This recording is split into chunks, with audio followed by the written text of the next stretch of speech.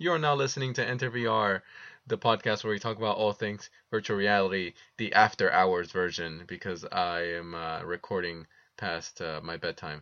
Just kidding. Today's show is going to be very cool because I'm speaking with Tim and Bart from Archivision, a company that has been involved in virtual reality for more than 20 years. They are based out in the Netherlands, I believe. Yes. Yeah. Perfect. Yeah, true. And I'm just happy to have you guys on the show. I'm looking forward really very much to discussing the things you guys have been up to. First of all, thank you.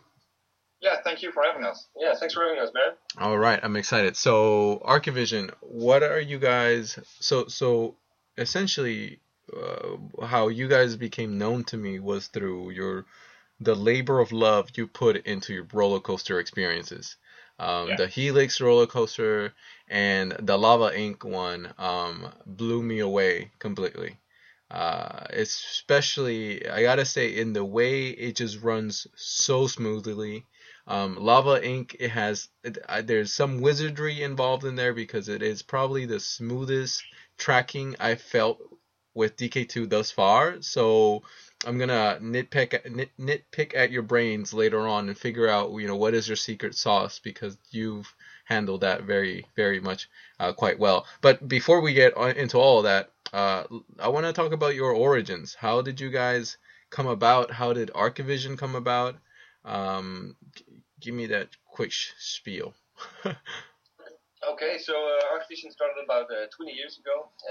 We mostly do 3D visualizations of real estate. So that's renders with Maya and V-Ray. And about a couple of years ago, we started up a virtual department for interactive media. Yeah. And then we started making virtual content like virtual maquettes, configurators where you can configure your yet-to-build house. And it all seemed really logical when Oculus showed up with their Rift on Kickstarter to get on that VR train or coaster. Because we all always had 3D content, and it seemed like the logical way to move forward. Yeah, it's like we've been searching for this VR headset for about 20 years. And we've tried different sets of HMDs, and it was always, just like Palmer always said, looking to a stamp from 3 feet away or 4 feet away, and it never worked for us. So we've always been thinking, we're creating 3D models to create 2D images. So what we're left with is an image and a 3D model, and the 3D model will get, archived or thrown away. It's not being used, and we've always thought, we need to use it in some sort of way that people can experience the full immersion of that model, that awesome thing we have in the closet. And that's where we were looking for when we saw virtual reality headset such as the Oculus, such as the Rift. And it was a normal day where I just was scrolling for textures, just searching for textures, and I saw a banner on top of a website which just said Oculus Rift, and it was okay, it's awesome. Just click on it, just watch the video on Kickstarter, and then I told Bart, there's a nice new HMD VR headset created by Palmer Luckey in cooperation with the big names. It was really nice. When I saw John Carmack and Cliff Bleszinski and all the other great names, Gabe Newell, I was like, whoa, this is going to be huge. We got to try this for ourselves, and we did. So was that the thing that got you into the Rift, by the way? Sorry to interrupt, but I was wondering if was that the thing that sold you on the Rift? Was the big names behind it? For me personally, John Carmack, Gabe Newell was a huge reason why I was like, I need to check this out further. So what about for you guys? Yeah, it was more of some candy for us to look more into it, because it was the summer that we would go to Unite conference in Amsterdam. Yeah, we can elaborate a bit on that. We used to make our virtual content using an SDK called Quest 3D. I don't know if you're familiar with it. It's a Dutch company, and you can make all sorts of interactive media with it. We even won a prize for that. But the thing with Quest 3D was it was a bit slow in development, and about that time Unity became also accessible on Windows. It was Mac only first, and it was making a huge step forward. And about the time the Kickstarter started, there was an event called Unite, where Unity showcases their new version of Unity, and it was in Amsterdam, so it was really close nearby for us to go to, and we saw that. Yeah, we've heard that he would be there, and just give a demonstration. We thought, it would be private session, so we couldn't really access it or anything. And then the day we went there, Bart just got out to take a smoke and just saw, hey, I know that guy. Who's that? And it was Palmer Luckey. And we were like, oh, awesome, it's Palmer Luckey. And he was like, okay, let's introduce ourselves. And I was like, well, we'll let him go. Just he's having a busy day, and and the rest of the day we were thinking like, oh, stupid, why didn't we introduce ourselves? Why? Oh, stupid. Yeah, it was in the morning of the event, so it was going to last all day, and it didn't seem, again, through the entire day. Yeah. So we were like, oh, that's a real bummer. So the story was pretty crazy because we were about to go back to our hometown. Yeah, our hometown, which is on the other side of Holland, so that's only a 2-hour drive with the train. But we were really bummed, and we were like, oh man, that's not good. And we had one last presentation, one last keynote to attend. Yeah, to attend. And all of a sudden we saw Palmer running on his flip flops into some sort of in his Atari shirt. In an Atari shirt, yeah. And we were like, okay, let's follow him. Let's run after him. And we a couple of lunatics just ran after him, and then we entered the small cinema. And it was crazy. He had a seat, and Bart just walked to him, and he was like, "Hello, I'm Bart," just very into his face, and he was like, "Oh, whoa, okay, what's happening? What's happening?" And it was a bit of we were a bit. I was a bit harassing him, but he didn't mind it.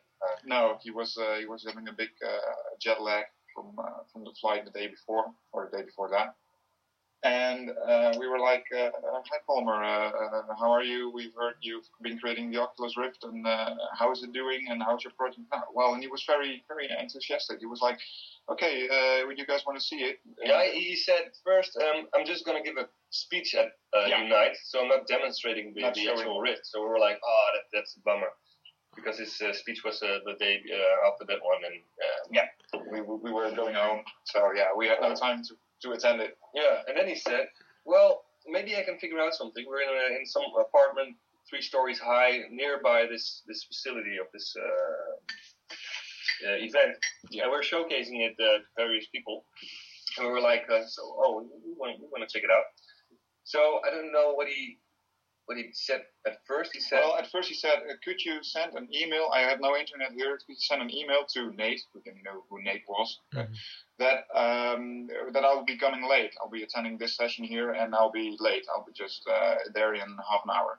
We were like, okay, we're sending an email to info@Oculus. Back then it was Oculus, not like Oculus VR, at Oculus.com. And Palmer will be a little bit late. And we want to see the Oculus Rift for ourselves too. And then we got an email back. Okay, we can schedule a meeting around 10 o'clock tomorrow in the morning. And we're like, oh, damn, we're not going to make that because we're leaving right now. Yeah. So we said that, and he was like, okay, let me check. And he was like, I can't do anything else because we're planned, we're full. We're just all companies are coming by and getting private sessions, and we're full. So back then it was still the duct tape version of the prototype of the Oculus Rift. So that's the only thing he could show.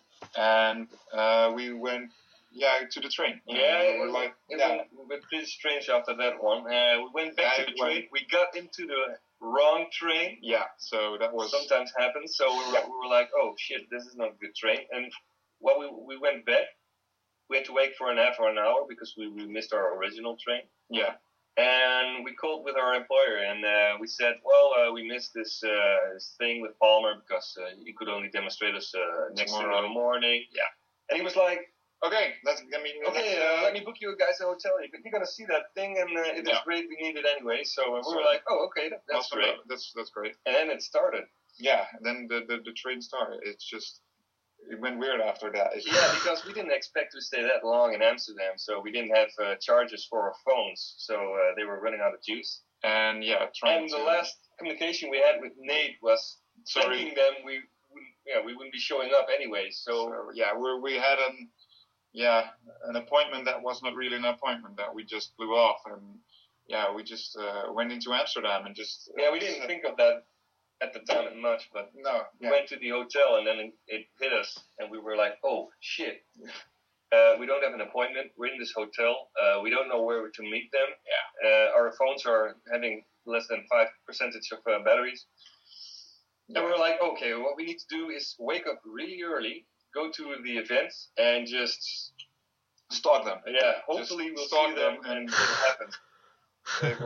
And that's exactly what happened. We went there. Yeah, it happened. We just in the morning we waited for about 2 hours on a bench on the entrance is just waiting for them, and then all of a sudden I saw them walking across the street. There was a canal, and across the canal was another street, and they were walking there in the distance, and I was like, Bart, there they are. Let's get to them. And Bart never ran that fast. It was hilarious to see. Just running at them, and Palmer was, there's a guy again that just harassed me yesterday. He's stopping them in the middle of a crossroad on a busy road.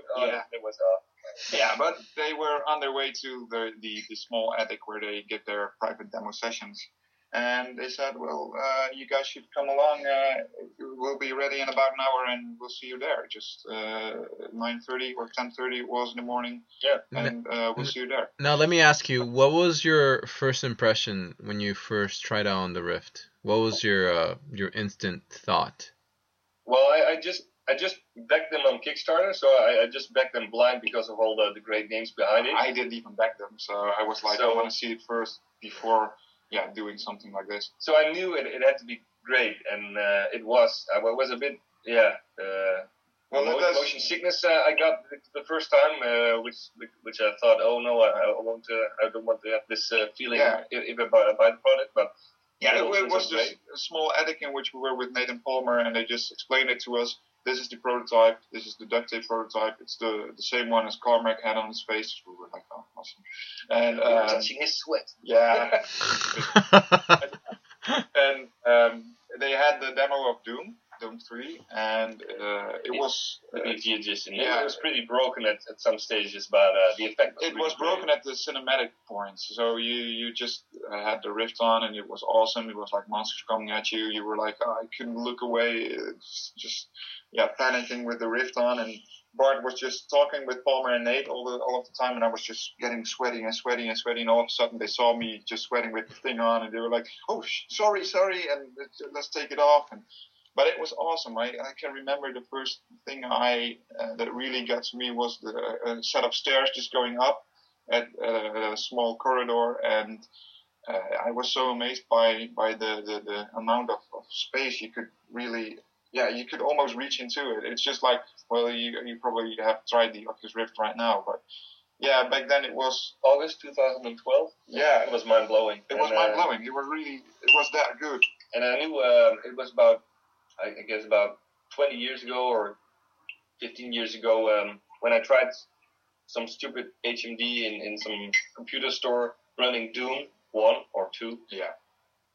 And the thing that I was now experiencing Doom 3 with a real 3D HMD, I was like, whoa, it was mind-boggling how good it was. And combine that with the passion that they just projected into us, just the enthusiasm of creating such an awesome device. It's just, it was mind-blowing. It was really, we went out of the attic, we just went down to the street, and we were like, just some sort of, high, or I can't really explain it. It was awesome. The rest of the day we were like just spinning our heads around and just thinking, this is what we're going to do. Yeah, and a couple of phone calls were made, and I guess within the hour after the demonstration, everyone backed the project here. The whole company just backed it, and we were one of the first. Well, Bart was one of the first because he backed it earlier, and it was just waiting from them. It's just waiting for 1 year, hoping that it would come out, and then it got extended.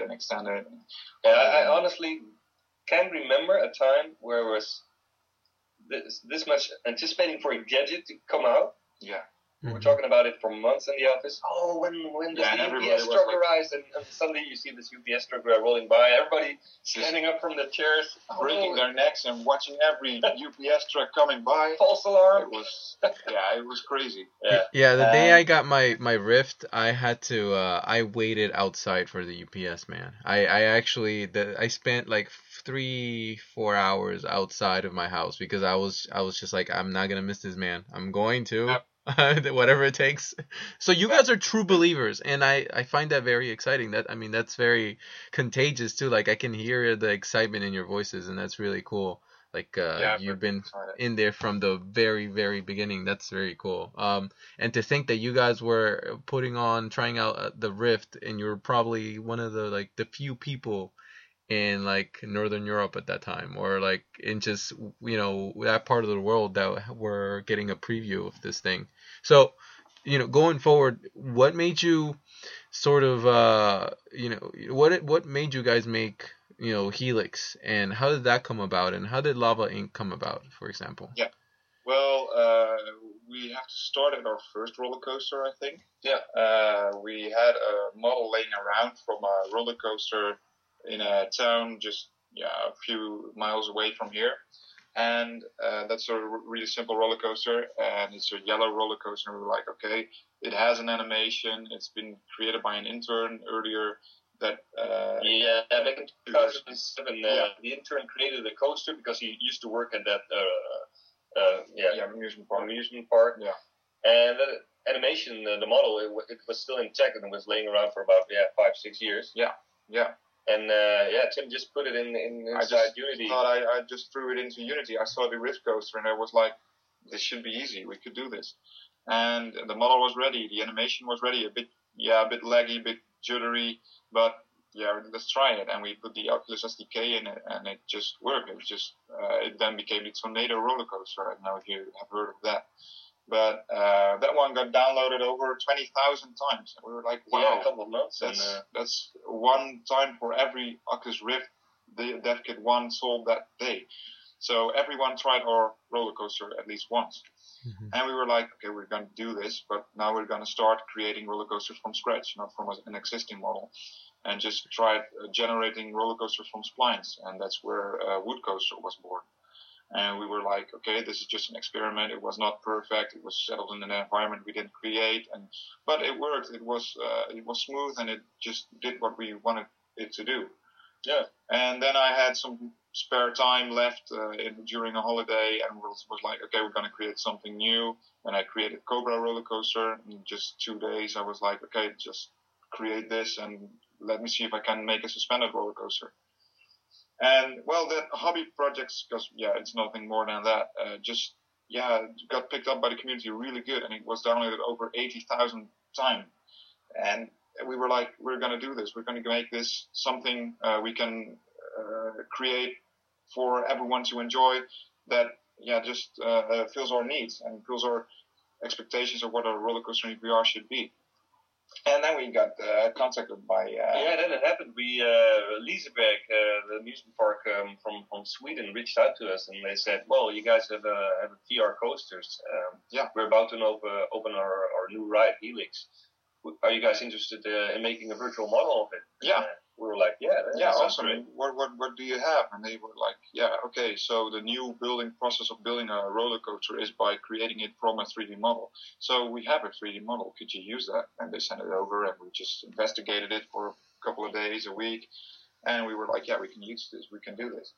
And then we just got into it, and Liseberg was really coming forward to us, and we're like, okay, awesome, we're going to help you. Here's promotional material. Here's what we want, and we got a bit of freedom in it. So we created that small cinema in front of it that on the Oculus DK1 still works, but on the DK2 it doesn't work anymore. That's broken. Yeah, because the SDK is just not there yet.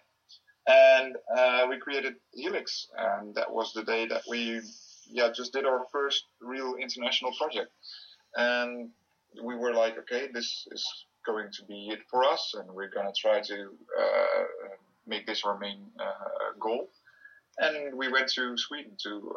we asked if we could help because it was our first international project, and we thought it would be great if we could be there and just to see how it goes. And yeah, so we went there. Well, the day before we went to Amsterdam for a presentation there at a hackathon, and it's a small group of developers coming together to create some awesome apps. And we demonstrated Helix for the first time, and they were really enthusiastic. And we were like, okay, awesome, this is what we're going to do. And the next day, around noon, we should be in Sweden. So we traveled by car, just driving 14 hours to Sweden. Non-stop, that was a bit crazy. Yeah, it was a bit crazy. We are a bit crazy. So. Yeah, we should have got some more sleep. But we made it, and it was awesome. And they were really generous to us to try the Helix for the first time. We got VIP passes and just we entered the ride, and it was crazy. The ride itself is nothing compared to the Oculus Rift ride, but then again it is, but because it's a one-on-one replica. But wow, the ride itself is just immense. The G-forces are massive, and I thought, well, they're going to be G-forces, but it's not going to be that big of a difference. But it was. It was. So actually, we tried our ride on the actual ride itself. Yeah, you can find some videos. We have footage of that wearing Oculus Rifts, and we got a laptop in the back. Yeah, just I'll find the footage and put it in the show notes so that people can see what that looks like. That sounds really cool. I need to point something out about Helix, and it was the fact that there was something really cool that you guys created was this transition. Yeah. Where you go from seeing the roller coaster from like a theater sort of perspective to you transition into being on the roller coaster. That I find very cool. I find that it merged seamlessly, and it took you behind the fourth wall, so to speak.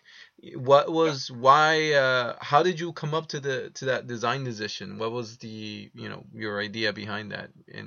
Well, as you could see, as some of you might have experienced in the ride, there was a commercial in front of it where a girl and a guy just sat around gaming and just got sucked into the screen onto the roller coaster. So that was the main thing that drove us to doing this. And we were like, okay, we can try to do that, but we don't know if it really fits the experience, if it really would work. So we tried a couple of setups to get to this experience as it is right now. And the nice thing of the Oculus Rift DK1 SDK was that you could have multiple Oculus Rift controllers in one scene. So you could blend them seamlessly with creating some sort of layer, just putting one there and have them synchronized and just getting the first layer away and then breaking through. So that was awesome. It was a bit of a technical experiment, and it went really well. Yeah, and also all the other coasters, including ours, just started in the middle of the scene, press space, and you start. And we just wanted to make an experience that would just be controllable with your head, so no buttons. So the whole interface Tim created was based on where to look at with these small bars filling up if you look longer at them. And so the idea of just starting in a small cinema, watching an ad, people didn't know what to expect. We showed it at a lot of trade fairs, and people were just looking at this animation, and they thought, well, this is the VR coaster that people are talking about. It's pretty lame. It's just a video. And then all of a sudden, you could just feel them strap on their seats, and we're like, whoa, what's happening? And we've demonstrated it at quite a few trade fairs. We got a few thousand people from all over the world where we were present at.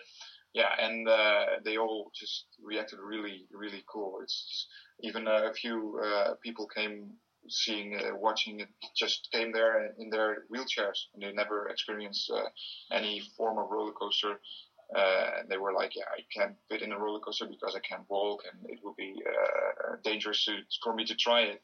And can I try it? Can I try the Helix? I've heard about it, and I want to experience a roller coaster. And I was like, yeah, awesome, sure, here, take it on. And you could see their smiles on their face when breaking through the screen. It's just, okay, so this is what it feels like, well, to get the closest to experiencing a real roller coaster. And that was an awesome thing to do, because people just took it up and they were like, can I try it one more time, please, one more time. And I was like, sure. And they went crying and just, from that point on, it just got emotional. But it was really it's been an emotional ride. Yeah. Wow, Yeah, what a powerful experience. That sounds so intense. Just that's Really amazing. nice to see in Liseberg. We actually got quite a queue at our VR demonstration while it was located next to the entrance of the actual ride. So people were really enthusiastic and just if they're going to be there and see the VR experience and then expect the real ride. And that was something people really cared about. They said, well, I tried the VR experience, then I tried the real roller coaster, and I even recognized pieces of it in the real roller coaster because it's a one-on-one replica. And they were like, oh yeah, I recognize the waterfall. Oh yeah, I recognize the booster. I recognize it was awesome to see people recognizing stuff you've created. Yeah, you've never been there actually. You've just seen some drawings of it and just some photos and people just recognizing some landmarks there. It was awesome to do.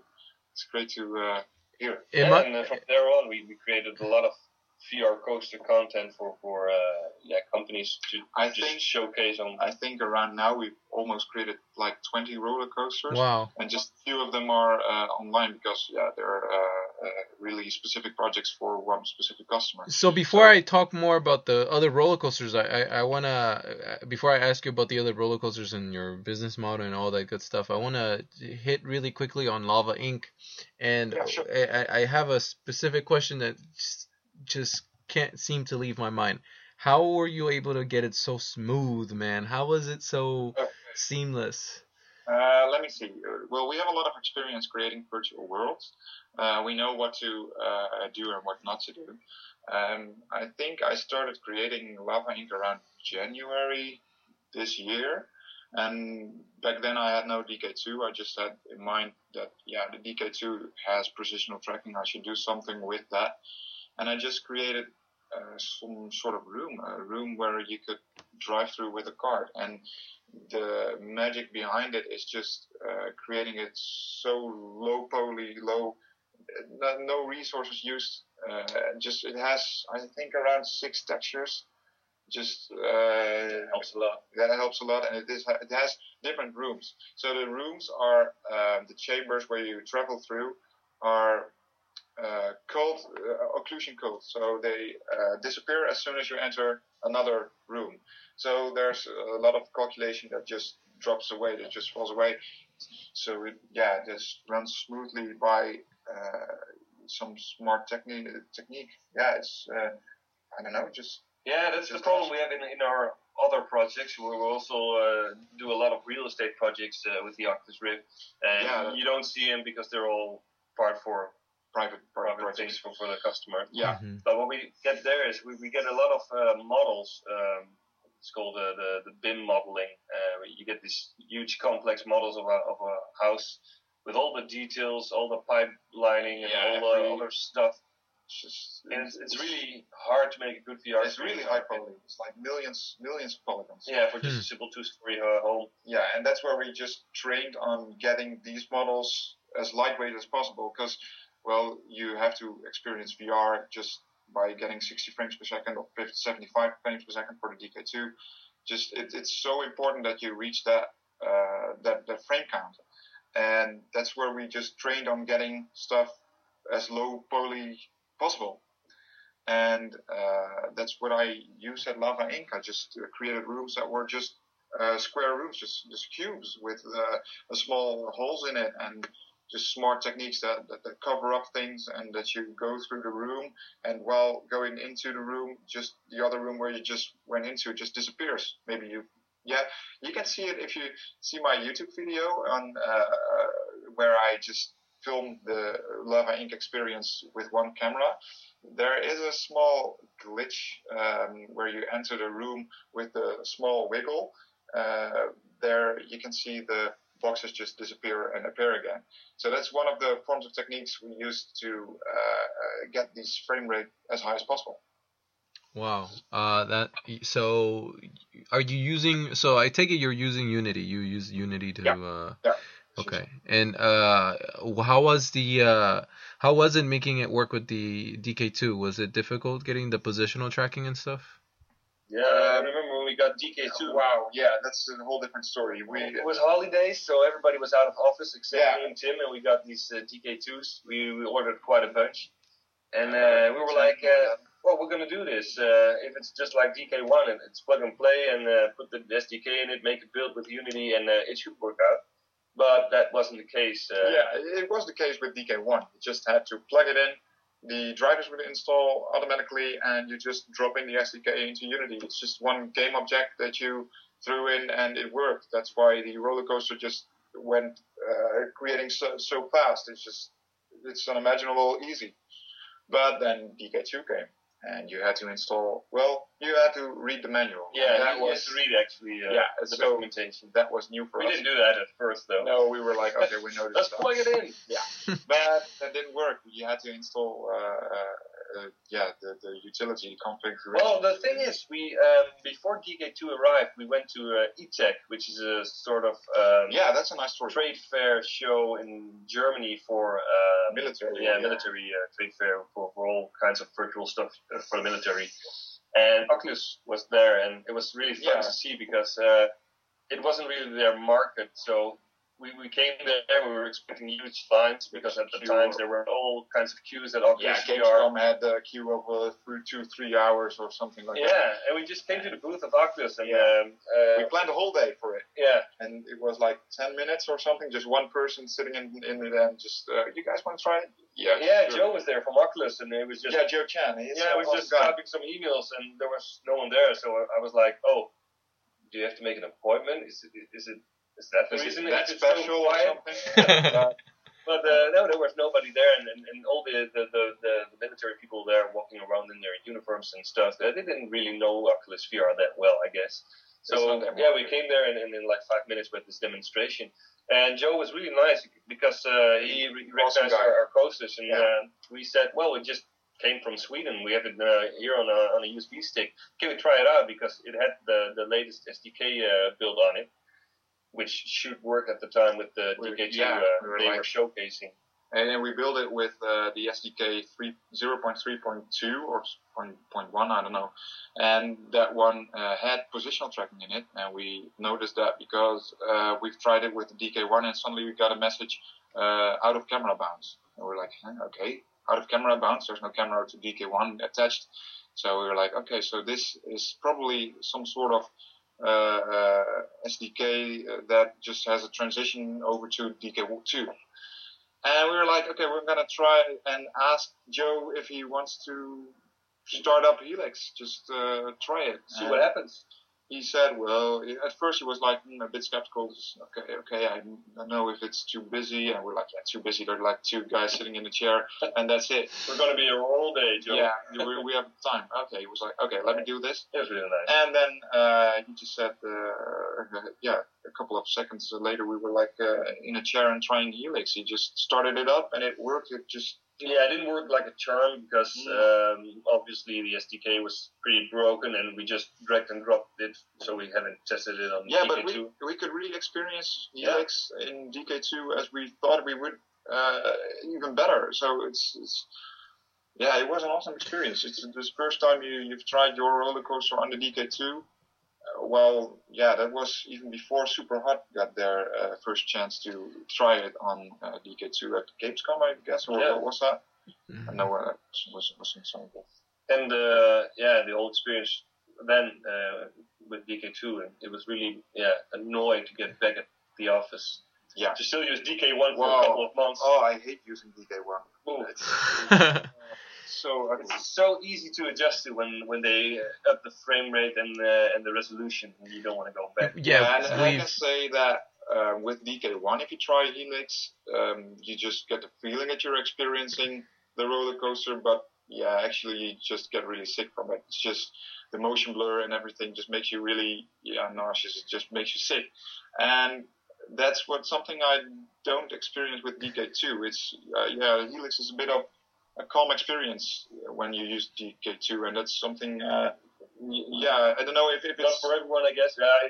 It's more easy to the mind, but Yeah, there's no motion blur. There's no. So the effect of DK2 in Helix is less than DK1, and I don't know if that's a positive thing or a negative thing. Yeah. But yeah, it doesn't make you sick. I gotta say, at least I can speak for myself. I've become very spoiled in terms of having these really cool hardware options now. And just to think that 3 years ago I had no VR at all, and now I'm complaining about DK1. Like, no, man. We're coming along, and it's super exciting. And I want to ask you later on about Samsung Gear, but before that, I have an immediate question about your business model and what this means. The idea that VR will become mainstream.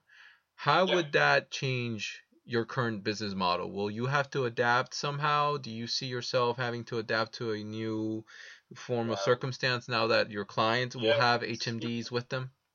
It's even worse than that. Yeah, we're just transitioning into a new company. We're just we're from beginning of January, I think. We're starting up a new name as a specialist in VR. So right now it's Artivision, and Artivision is a company that creates beautiful images. And it's not a company that creates VR content. It also does the VR, but it's not known for that. So we have 20 years of history of creating awesome images. Yeah, but mostly architectural. So we want to start up a company that just focuses on VR and just brings you the most awesome experiences you've ever wanted. Yeah, but everything from posters to experiences. Yeah, but that's in January next year. That's something that will be started up at Oculus Connect. So we're traveling to Oculus Connect next week, and we'll be starting our campaign over there. So you'll not see Artivision over there, but you'll see the new brand. And it's really awesome. It's something that we've been working on for quite a while. Yeah. And it's big, it's huge. It's even that huge that you should see our names everywhere in America in the next couple of years. We hope. We have some partnerships going, but that's another story. Yeah. Our business model, just getting back at that.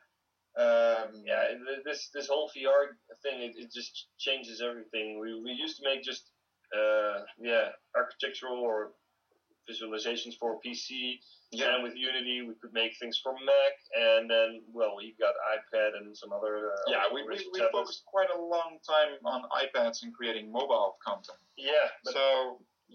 That's but now with VR it's also with the Samsung Gear VR coming up. Yeah. It's all about VR now here at the company. We don't want to do things just for tablets or PC without VR, because it's not just that interesting enough. Every request for a project is VR. We'll make it VR. It's not VR. Yeah, we're trying to make it VR. I love your excitement and enthusiasm. But I want to play the devil's advocate real quick, because I, just as much as you, believe in this thing, and I think it's inevitable. But someone might say, the counterpoint would be, but isn't this too risky, too big of a gamble to go all out behind a technology that is unproven? I mean, I'm playing the devil's advocate because I want to make sure that we are having some fruitful discussion here, because I want to circle jerk all day long with you guys, but I want to make sure that we like challenge ourselves here. I got a small story which I tell people when they ask me these kinds of things. Well, you really believe in this kind of stuff, but I'm not sure. Yeah. And I'm like, well, it's like the internet. When I was on the internet, it was really for enthusiasts only.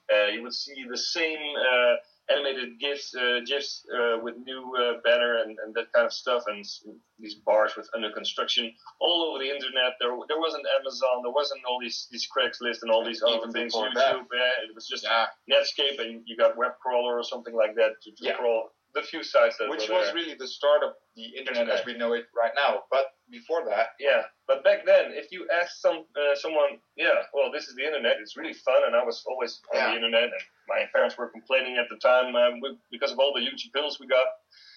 Everybody was like, well, the internet, you're just getting a gimmick, or it's not going to work. Yeah. Now, look today, where are we now? Yeah, well, everybody's got Facebook on their phones, and they're sharing everything, tons of stuff through the internet, and it's just bam, it's there. It's there. And our then, lives are planned around it. And then I'm like, well, the thing with VR is it's about the same now, but it's got like millions, billions of Facebook dollars behind it. You got the best people from the industry, which are not only good but really enthusiastic. I mean, they got the lead engineer from Google Glass, they got John Carmack, they got all these people from Michael Abrecht, from Valve. Everybody is there. Everybody's on that same train. And besides that, you got Sony, who's trying to do something with Morpheus. Well, and you've got Samsung right now, just confirming that it is going to be mainstream. Oh, let me see. You still there? Yeah, I'm here. I'm listening. Oh, yeah, okay. The feedback was gone. Yeah, no. That's one reason for me to believe it's going to happen. And if people say, well, I'm still not sure, I'm like, well, look at the other industries. Look at the airplane industry. They've been using VR for trading simulations for over a few decades now, and it's only because it costs millions that it doesn't goes anywhere else yet. But now with the Oculus Rift, every industry just wants it. Every industry just craves for the Oculus Rift. It's going to happen. I'm with you. It is. Yeah. So the follow-up question though to that, again, that counter argument, and again, just to keep on that sort of same track. Now that all these things have happened, now that Oculus and Facebook and Samsung are partnered, now that you got Morpheus coming along, you have Google Cardboard, for example, and just a whole host of other different options that are sprouting up. What needs to happen? What are the necessary things that need to happen for VR to become mainstream then? Is it, is the input ready? Is the hardware ready? Is the software ecosystem ready? What do you guys think needs to happen for it all to become, ready-made for the consumer? Well, you have all these different aspects that make one awesome product. So just as you said, you've got the input, you've got the software. It's got a long way to go because, as you see right now, DK2 just released a month, 2 months ago for the developer public, and it's not the device itself is there, but the software isn't just yet. The software is buggy. It's not. As I think where the priority of Oculus is right now, because they want to create something awesome. They want to create awesome hardware. They want to have a nice developer experience, but their main focus is on hardware right now. And I think that their partnership with Samsung and their release of Samsung Gear VR just is the first step of making VR mainstream. Because, I don't know, it's something everybody can relate to. And I think it's baby steps. If you look at Gear VR, it's probably more going to be used for simple 3D content. You don't want to push it. It's just and maybe some VR experiences with movies to get immersed. Yeah, we've tried it last week in Berlin. Yeah, but still, the question at hand with the Oculus Rift, what as a consumer I would like to see is it has to be there the first time. It's got to be perfect. Yeah. So I think it's going to be somewhere in 2016 rather than 15. They really need to hit it. Yeah. And the thing is, it needs AAA content. They have to release it with a whole bunch of supported games from the industry, which look gorgeous on this Ultra HD or whatever version it's going to be. Yeah. I mean, you want to have your not exactly necessarily Call of Duty, but that kind of game, Battlefield or Call of Duty, people are going to love it. Yeah. And all sorts of games. I mean, racing simulation games, I would love to play that. There are a few games out there that would just support it right now, but imagine to have a whole variety of games at the start of when you buy this package. I mean, I would buy every game out there which supports it. Yeah. So that's one aspect of it. It's the software, the games. They should be ready because, what's a HMD without content? So the first step is indeed the developers. They have quite a lot awesome developers right now sitting on awesome projects, and it's going to be awesome. Then again, Samsung Gear VR is the first step towards a consumer version. In my eyes, that's just the first step. And we've tried it last week in Berlin, and it was awesome. It just had a higher resolution, but then again, they had to cut off some awesome aspects like how do you say, low persistence and positional tracking. So you had that motion blur, just like DK1, but it was it was less annoying. They didn't have low persistence. No. That's bad. So where is VR right now? You look at the internet, it's not perfect yet. The internet is just a couple of browsers. They all have their own implementation. They all have it's not perfect yet. And yet again, it has a few years of development already put into it. And the Oculus VR just has to be perfect. The Rift has to be perfect when it got released. And I don't think we have to push it. We just have to wait and just try and make it an awesome experience. Yeah, and the thing is, when we demonstrated the Oculus Rift, it was DK1 at the time, it was so, astonishing to put it on, we had some older ladies in their 70s, and they just went, I don't want to do this, and I said, well, you're going to do it anyways. Yeah. And they put it on, and they were screaming, but because of joy and excitement, and then they convinced their friends to go in the actual coaster, and it was really good to see that a piece of technology could even get older ladies involved in it. I mean, if you show them the latest smartphone, nobody cares, but VR it's really astonishing what it does to people. The most viewed YouTube video of the Oculus Rift, I think, is the grandma trying the Oculus Rift. Yeah, interestingly, it was great to see that. I don't see any other device right now creating that kinds of emotions. No. With even older people who don't really care about technology that much. But then again, it's only after they have experienced the Oculus Rift itself, because we always say seeing is believing. Yeah. You have to try it before you get a real sense of what VR is. And I think that's also something they have to overcome at Oculus. The first experience has to be perfect. Mm-hmm. A roller coaster experience could cause some form of motion sickness. It's not really something they want for their first experience, because the first experience has to be perfect. It has to be, you don't have to be sick about it. It's just, it has to be that experience that makes you believe in VR. And I think that roller coasters are an awesome experience for experienced VR travelers or VR users. Users. But it's not something you should show people for the first time, to be honest. Yeah, I feel like there's I have a older lady story as well. I was demoing the Rift at a room, and everybody was trying, and everybody in the room was like, "Oh my God, this is awesome! This is great!" And this older lady was there, and she was like, for like the first half hour, she was just like, I'm not interested. I don't think I think it looks kind of like a mind control. I don't know. She just found it very unappealing. But as the room was like really like getting into it more and more, later on she approached me and she was like, you mind if I try that? She was like, I don't want to be on the wrong side of history.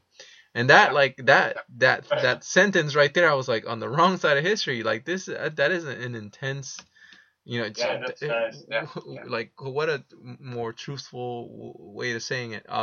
But going back to Oculus, and this podcast will be published before Oculus Connect. What do you guys think? Do you have any expectations going into Oculus Connect? What would you like to hear come out of Oculus Connect?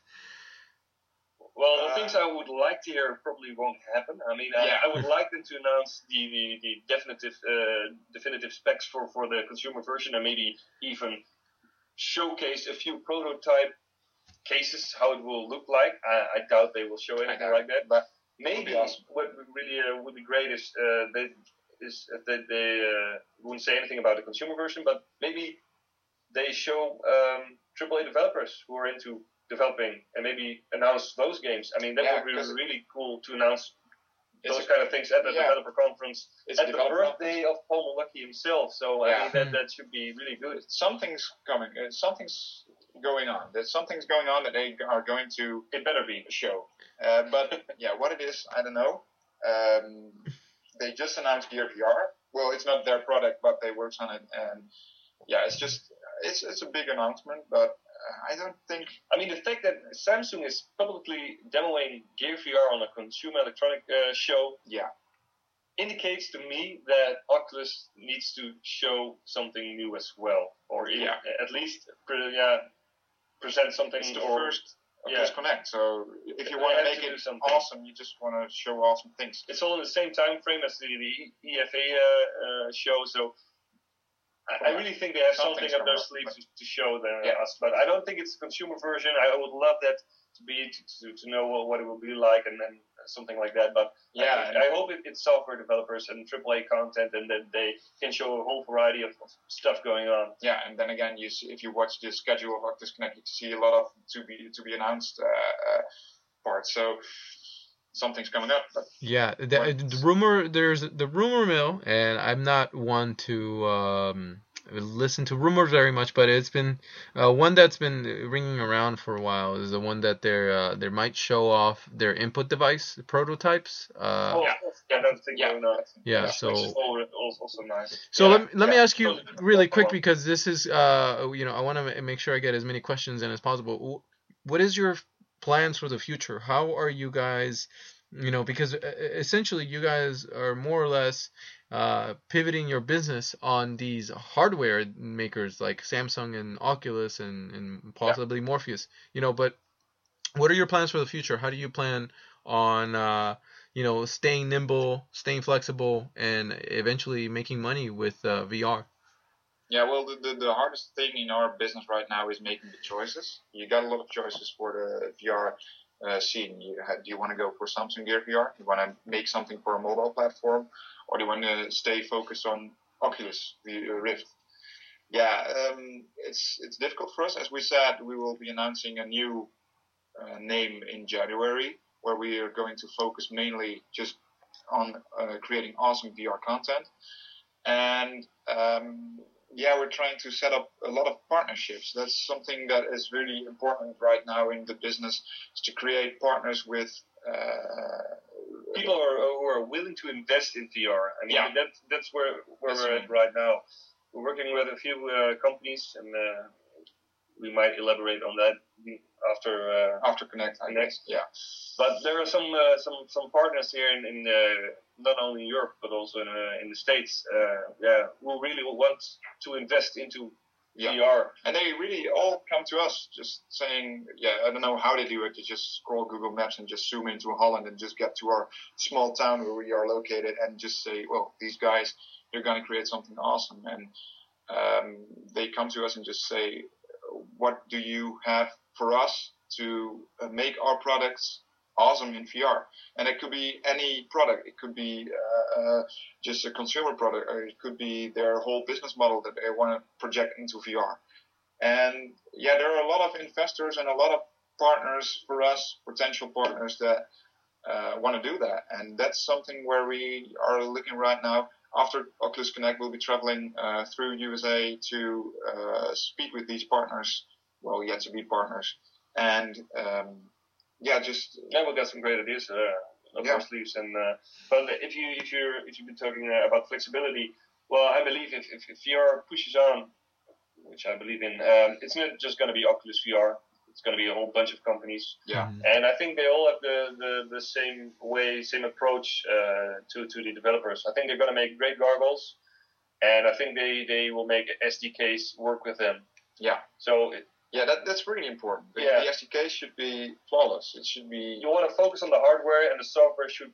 The connection to the content should be awesome. So I think all upcoming goggles, they will all support the major SDKs like Unity, like Unreal, and probably a bunch of other engines. Yeah, and that's what we think about it. That sounds very sensible. Can I get a quick, are you guys able to give me a quick preview of what sorts of projects we should expect from you guys in the future? Anything that you are allowed to share that we can look forward to? Let me think. Do we have something that we can talk about without giving it away? It's hard. It's a nice question, but. Well, it's just if we're gonna do the stuff we're about gonna do the stuff, it will be put on Oculus Share, so everybody will experience it. Yeah, we always give our experiences after they've been used for their purpose where they're created for. We always give them out for free on the Oculus Share. So expect content from us in a large amount. In a couple of months, I guess. In a couple of months, yeah, and maybe even sooner. I know. Yeah, and we've got several NDAs floating above our heads, so we'll leave it at that. Much more. All right, so we are about to start coming to a close, but I cannot leave you gentlemen without asking you some random ass questions from the rabbit hole. Sure. I do these things where I just ask you the most random questions that are inside my head. They're completely unplanned and just they're completely random. But indulge me for a sec. We might get a little bit weird for a bit. So the first question is, would you rather be born a baby monkey, or would you rather be born a penguin? Wow. So deep. Well, I guess baby monkey for me. Yeah, I like penguins, but I guess I'll go for baby monkey. Okay. Yeah. So that was. So why would you rather? So Tim, you said you wanted to be a monkey, a baby monkey. Is that? Yeah. Why would you rather be a monkey?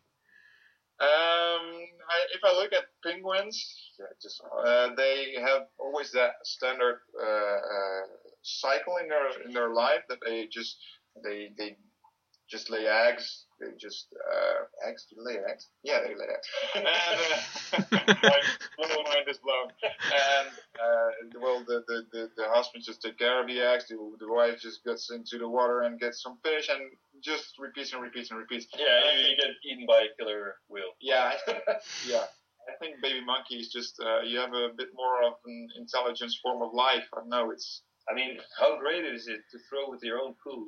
That would be awesome. Yes. Yeah. The next. We don't have that as humans penguins anymore. can't reach there. So that was so that was more or less a very softball kind of question. But so the next one is more related to VR, and it's quite simple. What is the where does this end? So we start here at the HMD, right? Like, so where does this lead to in the next 10, 20, 30 years? Like, where will we end up? I got this one, and I think it could go pretty nasty. If you're going to put on these pink goggles and look into the future, and you look at privacy right now with the NSA and all that kinds of stuff going on, I imagine it going as far as people lifting you from your bed, putting up the HMD, which at that time in 30 years have like really good vision. You don't maybe even see the difference between real life and the VR experience itself. And they might just add some avatars scanned with 3D technology from your friends, and just by that enter in your private life, get the information they need, and then put up the goggles and, whoa, shit, I was being interrogated without being able to see it. I think it's going to go all sorts of ways. Yeah, not just for VR content for consumers, but I think also governments and all kinds of stuff could be done with it, which is really nasty if you're... Yeah. I think some sort of metaverse will be set up. I don't know if it's going to be Oculus creating it or Facebook are creating it, but I think that metaverse will just suck you in and just... People will die in VR. I think the first accidents will happen in a couple of years that really will hold back the VR scene, just by saying, well, somebody died using a roller coaster from Archivision. Oh, God. And then we get a bad name, and it just holds the VR. But, yeah, we will overcome that and just... Yeah, and also, because of all the monstrosities you could do with good, really perfect VR, like said, interrogations, I see that coming. I mean, they try everything. Yeah. But also, all new kinds of business models. I mean, if you're a traveling person and you travel a lot, and you go to this hotel, in fact, you only need a bed. You only need a small cubicle, and when you put on your VR goggle, it's going to be an amazing lounge with all your favorite stuff on it, and your TV screen with your personalized broadcast stuff going on. I can see that. I see all new business models coming up just for VR. And the whole need to go places, I see that disappearing. I mean, if you need to be at work why do you need to be at work physically? I mean, your coworkers won't touch you all of the time, so they don't. They just need to normally don't. Yeah. They see you, man. I mean, if you have some sort of connect technology and you could be just at home and your telepresence. Yeah. I think telepresence it's going to be huge. It's going to be a form of a next step. I think telepresence is going to be even for concerts and even for business meetings. Telepresence has always been a need for business. Yeah. And yeah, that's going to be. But it's gonna go over time. I mean, we're open to the idea. You're open to the idea of this kind of stuff going on. But I think it's going to take a generation or two to be at that level for people to not find it weird. Yeah, to not find it weird to buy online tickets for a VR concert. I mean, that would sound strange for people right now. Why see it in VR if you could be there? Yeah. Well, the atmosphere. Well, it's going to be the same. The atmosphere. It's going to be great. I think it's going to be huge. Yeah, there's so many potentials, potentials for abuse and potentials for doing amazing things with it, like that. Just there's this wide spectrum of extremes, and it can be extremely amazing, or it can be really ugly. With Facebook, I mean, I don't have Facebook. I don't really like social media. The last time I went social with ICQ, I mean, I really like that one. But with Facebook, I see them creating a metaverse and just analyzing you to the gutter. I mean, you'll be walking into a VR and then just imagine people now think through what they post online sometimes. I mean, there are some really idiots who just post anything and they get in all kinds of trouble. But if you're in VR, you won't be typing. You would be talking to one another. And when you're talking, Facebook could analyze this data. Yeah. And sometimes you're not thinking through.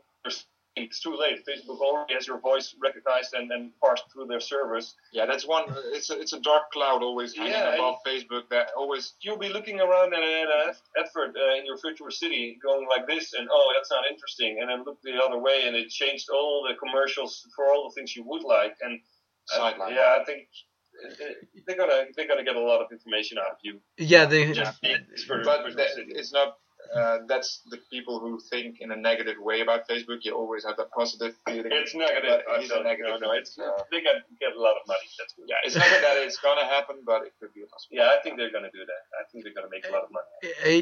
I would just it just makes sense. I think to me it makes sense to from a company that makes money off of data mining. I mean, it just makes sense, and I can't. I've struggled personally with whether I think this is a bad thing or a good thing, whether this is good for privacy or not. I really struggle with it, and I wanna, and I'm taking my time to really come to a conclusion, because at the end of the day, everything is still so early to tell. I mean, right now, how I sort of resolved myself is yes, this whole Facebook thing is good for VR right now in the short term. It's legitimizing us, but the long term, I have no idea what that's gonna look like. And if it was for Facebook. And if it was Google who created the metaverse, or if it was Apple who created their own metaverse, I feel like they would do the the same. The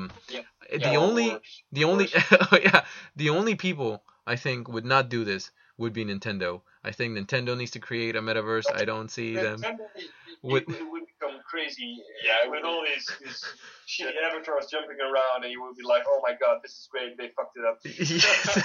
They have the. I mean, thinking about it, Samsung is in the game, Sony's in the game, Facebook is in the game. I don't know why Apple is waiting. I'm sure Apple eventually will jump in. Microsoft has been buying patents and acquiring companies in the stealth that are using VR/AR. So hush hush, don't tell anyone I said that. And then, but to me, if there was anyone who needs to jump in the game, I feel like it has to be Nintendo, because Nintendo had all these patents in the 90s. They had the Virtual Boy. They're at the start of the whole era. What are the likelihood that you're gonna see Nintendo come out and say, you know what, we're gonna give it a shot? What do you guys think? Yeah, well, the first thing that comes to mind is the Oculus Rift is meant for PC.